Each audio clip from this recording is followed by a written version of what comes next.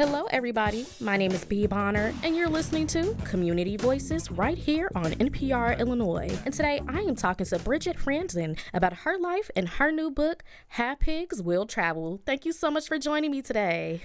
Thank you for having me. Yes, it's been so long since I've seen you. I feel like the last time I saw you was way before the pandemic. I'm sure you're right, yes.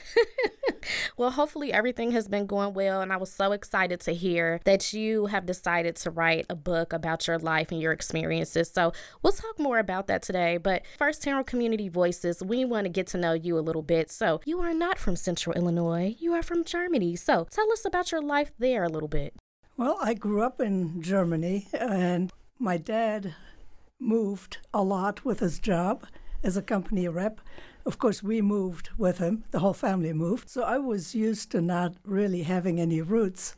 My dad also traveled with his job. He traveled overseas. And I never really got the memo that girls don't do this. So when I graduated from college, or actually while I was still in college, I had to do internships as a graduation requirement. And I thought spending some time overseas sounded interesting and it would look good on my resume. Mm-hmm. So I came over here once as a student and then came back after I graduated. Wow. So I want to talk more about that internship and everything like that. But I think a big part of your story, too, is your love for animals and farming and all of that. So did that start back in Germany? Where did that start? Yes, I wanted to become a large animal veterinarian. Mm-hmm. And when that did not work out, I majored in animal science and eventually figured out there's not a whole lot of difference. Yeah. You still care for the animals. The biggest difference was when a call came in at 2 a.m, those were my animals that I had to get up for. Yeah. A lot more responsibility. Yes.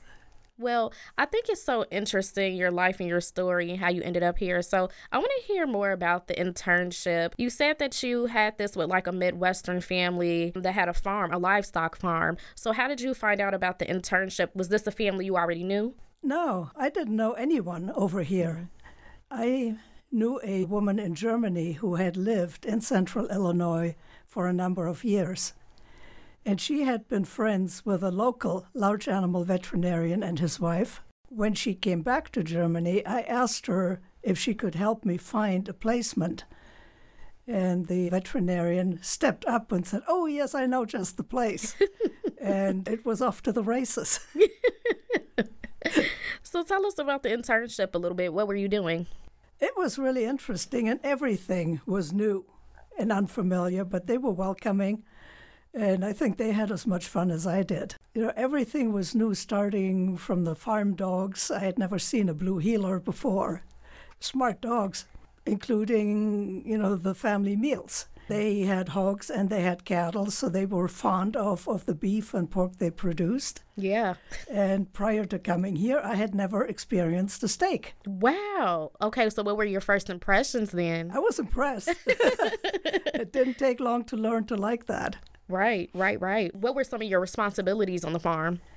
Well, the first few days, I just tagged along, and I tried not to get in the way. And I had worked on a hog farm before in Germany. So once I became familiar with the routine on the farm, then they would assign me chores. And I would work with cattle one day, work with hogs one day, and do whatever, drive the tractor and hull feed and do whatever I needed to do. And it became apparent that cattle were more popular than hogs. They were more prestigious, which is important to teenage sons. And the hogs were begging for attention, so I didn't mind hogs. You get over the smell after about 10 minutes or so. So, yes, I liked working with them, and my employer decided that he was satisfied with the work, and the sows ended up raising bigger litters because they got more steady care, and they were not an afterthought. And as part of my internship, I had to collect material to write my master's thesis. And over time, that became a business plan for this farm. And I showed how he could vastly increase production without putting up additional buildings. And the farmer took one look at that and said, "Oh, yeah? You think you can do all that? Come back and show me." He got the job. I got the job. And the economy was sour at the time, and most graduates didn't have jobs. Mm-hmm. I had one more year to go in college, but I had a job lined up, much to the displeasure of his sons and wife, because I was being critical of the farm, and, that's just not polite. Well, somebody has to. Well, yeah, and how can you recommend improvements if you say everything is perfect? Right. So you went back to Germany to do your last year of college. Right. Okay, and then you came back here. Right. So what was that transition like? Well, at that time, I had no idea that I was going to stay. I thought I'd put in a few years, then possibly work for the Foreign Service or become an international ag consultant or something along those lines. I knew I could not go back to Germany and start a farm because it was too expensive, too densely populated. You always, especially with hogs, there are noise complaints, odor complaints. So that was not an option. Over time, I grew roots and I made friends, and here we are. I'm still here. Well, I'm also wondering, as a woman, and for a lot of women, I'm going to just say as a city girl, when I hear the word farm and when you talk about pigs and cattle and this sort of thing, it kind of scares me because I feel like I can't do it. This is something I can't do by myself. But you were able to do it and really just become a businesswoman and develop your own hog farm and really be successful here. So what is it like for women in the farming industry from your perspective? It's a bigger challenge, but it can be done. I also had enough people who believed in me and supported me along the way that I was always able to do one more step and one more year or one more month or whatever my next project was. 2 or 3 people may turn me down, but then someone shows up and says, "I heard you needed help." Whether that was a carpenter or it was whatever. And back then, in the early 80s, things were not as progressive as they are now. Women could not have their own credit cards unless husband signed the application.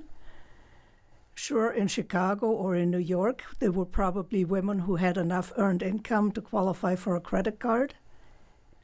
But here in the Midwest, it was highly unusual. That also meant if the husband passed away or they got a divorce, there was no more credit card. So there were challenges like that, or having to build a credit history because I was brand new in the country. Right. Well, if you don't have the cash, then they're not loaning you any money either. So how do you build your credit history? And where I came from, if you didn't have the money, you didn't spend it. So you saved up until you could pay cash. That does not build your credit history. Right. So that took some doing. And the employer helped wherever he could. For instance, he would go into the appliance store with me and say, "She works for me, she earns a steady income, she needs a credit history. She has the cash to buy this freezer that she wants. Sell it to her in 3 installments." They said, "Okay." They listened. They did. Well, you seem to have been able to overcome a lot of different challenges, not only as a woman in that industry, but also as an immigrant. You just spoke to a lot of the challenges. How did you stay positive? I'm not sure if anybody else could have gone through the things you did and been able to be successful. It was a combination of things. The veterinarian's wife, they didn't have any kids. The way she explained it is that they always helped other people raise theirs. Well, she tucked me under her wing like a mother hen from day one. So there was always somebody there to prop me up if I had a bad day. And it is a very German area north of Springfield. And I kept saying, if I take the local phone book and open it up, it looks like I'm back in Germany. There's all these German names in here. Now, nobody spoke German anymore. It would always go back to Grandma and Grandpa. But they were rather fond of the German heritage. So, a lot of things fell into place. In the back of my mind, I wasn't going to stay. And then I did. So what keeps you here then? The freedom, the independence to do what I want. the wide open spaces. I know they're wider and opener if you go farther west, and that's impressive all by itself. But compared to where I came from, living in town or at the edge of town, and the next town is maybe 5 miles over, and it's all densely populated, to be able to just get in the car and drive and just keep on driving and take in the scenery, that was a new experience. And I could do so many things that I knew how to do, but I didn't have much opportunity to do. I knew how to drive a tractor. Well, now it was like, oh, take this tractor, go over there to the back 80 and do whatever. Okay. And then I could disc the field or do other field work, whatever you needed done. And I would have classical music on the radio in the cab, and you see the morning mist rising, and you smell the freshly turned earth. There are a few things that are better than that. Yeah. It sounds like you really came here and really just fell in love with the whole concept and just really appreciated your surroundings. So that's great. And still do. Yeah. Well, and you've also, to me, you talked about, and I've read your website, and by the way, we'll get that information later, but I saw on there that the farming industry started to take a turn, and then you had to transition to a whole new field. So can you talk about that a little bit and how you kind of stayed on track? That was hard. By that time, I had built my own farm. I was no longer working for a farmer. And I had 20 years' worth of genetics in the herd that I had carefully developed. And the same thing that happened to me happened to almost all small family farms at the time. The small hog farms and the small cattle farms all went out of business at roughly the same time in the late 1990s. When the mega hog farms took over, the factory farms, and when the industry became fully vertically integrated, meaning that packing companies, slaughterhouses, owned the production from the breeding barn through the processing clear to the consumer's dinner plate. So they didn't care where they made their money. If they made their money on the live animals or on the meat in the store, they were okay either way. But they were able to pay farmers 8 cents a pound for live animals when it cost 45 cents a pound to produce them. And that's how all of us went out of business. It didn't matter how good you were, how healthy your animals were. There was nothing to be done about it. So how did you figure out what to do next? That severely affected my health. And I knew I could no longer get health insurance on my own. That was long before Obamacare. So I needed a job with health insurance. I needed a job with benefits. Didn't care much what it was at the time. I have since learned to like my new job too. But at the time, I was just beaten down. So I had to sit down with a piece of paper and do the famous thing that everybody does when they change jobs. You draw a line down the middle and say, what am I good at? What do I absolutely hate? The pros and cons of anything I considered. I knew I was not offering my services to any of the mega hog farms. That was not going to happen. I knew I was decent at running a business, and I was good with numbers. And I had been selling my breeding stock. Some of them went to market, but most of my animals went to other farms as breeding stock. And just through a series of coincidences, I ended up getting licensed as an investment advisor and eventually was proud of the business that I had run before. So when I met new clients or potential clients, and they asked me, what did you do before? I very proudly told them I owned and operated a hog farm. Yes. And you could see the shock and the dismay on their faces. It was like, you've done what before? You want me to give you my money to invest? Are you out of your mind? So I thought they had a point, and I thought I owed it to them to learn as much about my new job as I possibly could. So I became a certified financial planner, and that changed everything.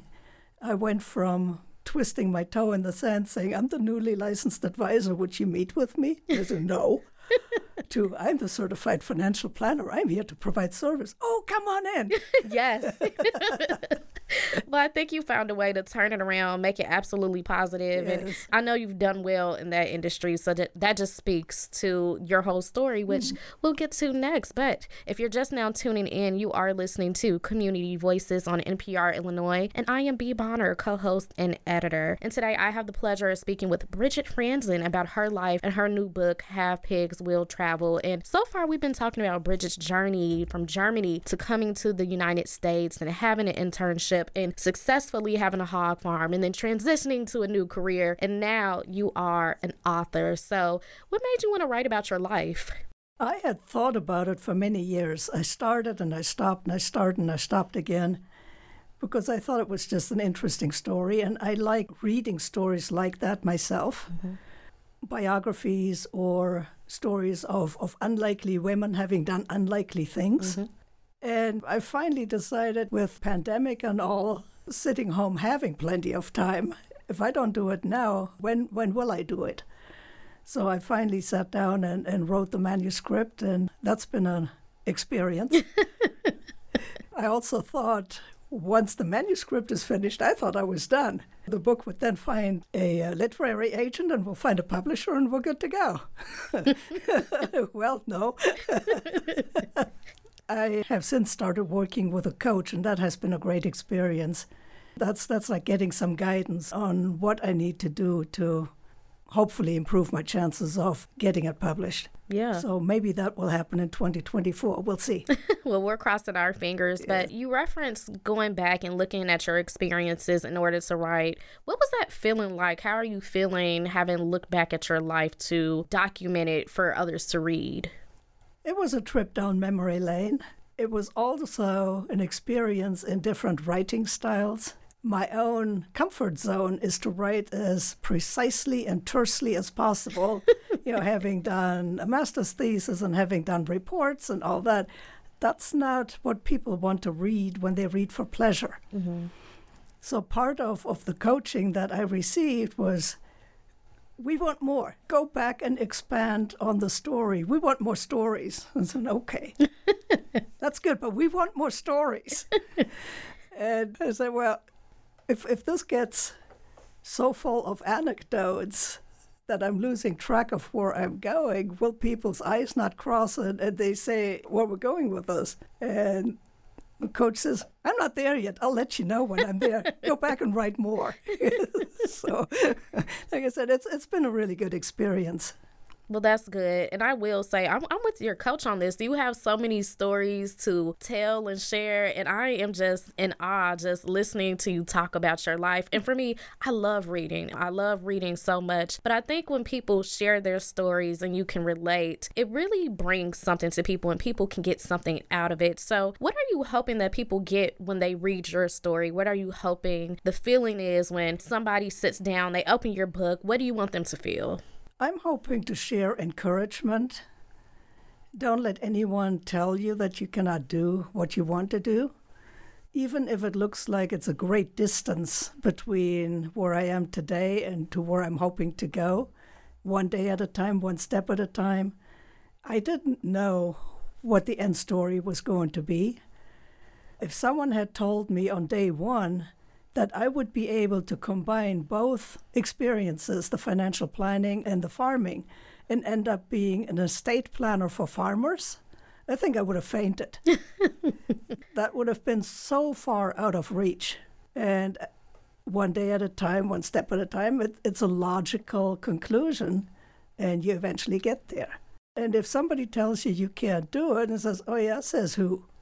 Well, let's see if maybe I can do it. That's so important, especially in the time we're living in now. I feel like so many people get what I call imposter syndrome, and they feel like they can't do anything, but people need to hear stories. So when you're out in the community and you're speaking to people about your life, what are some things that you're hearing from people at conferences or people at speaking engagements you're going to? Are they really catching on to this idea that they can do it, or do you have to almost shake them to get them to believe it? That's a good question. Some of each, I would say. I'm not doing this to put anyone in awe. I want to encourage people, especially young women, to follow their dreams. And I know how this sounds. Mm-hmm. I know there are things like student loans, and there's always something that gets in the way. But if you cannot go a straight line, take a detour, take a second detour. Mm-hmm. Eventually, you will get to where you want to go if it's important enough.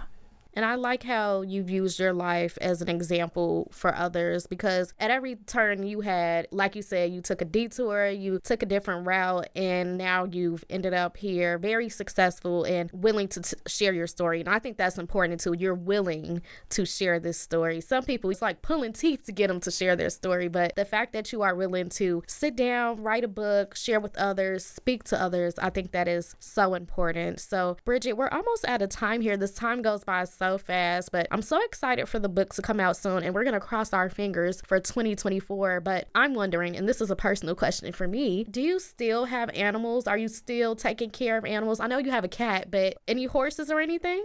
I used to have horses, but then I could not bear staying on the farmstead and looking at empty buildings, knowing what used to be there. So I found new homes for the horses. They became companion animals to other horses. And then I moved into town. So right now, and for as far out as I can see, it's going to be the cat and me. And he's a nice owner. Yeah. We just do things the way Leo wants them done, and then we're all happy. Well, isn't that how it should be? Of course. Of course. Well, I really enjoyed that. I remember when I first met you and you were talking about the horses and everything. So I thought today, let me ask about the horses. But that is amazing. They bring the therapy dogs and the therapy ponies to campus sometimes. And they even tell us the therapy horses have a companion. And I'm like, what? That is so crazy. Well, they're herd animals. So it has to be at least a herd of two. And it doesn't have to be another horse. Another donkey will be good enough, or sometimes a goat, but they cannot be alone. Then they're unhappy. You might need to get into teaching and start teaching people about these things. Well, I wish you all the best again in getting this book published, getting it out in the community. Maybe you can host a book signing soon around the bookstores in Springfield. We love our local authors, so I'm just so proud to know you and to be able to share your story. But if people want to keep up with you, figure out when the book is coming out, and just learn more about your life, where can they go? They can go on my website. I try to keep it updated. It is BrigitteFranzen.com, but be mindful of the spelling. It's BrigitteFranzen.com. Awesome. Again, Brigitte Franzen, thank you for joining me today on Community Voices. Community Voices is brought to you by NPR Illinois and the Community Voices team. Listen to Community Voices weekdays at noon and 10 p.m. and Saturdays at 5 p.m. Thanks for listening.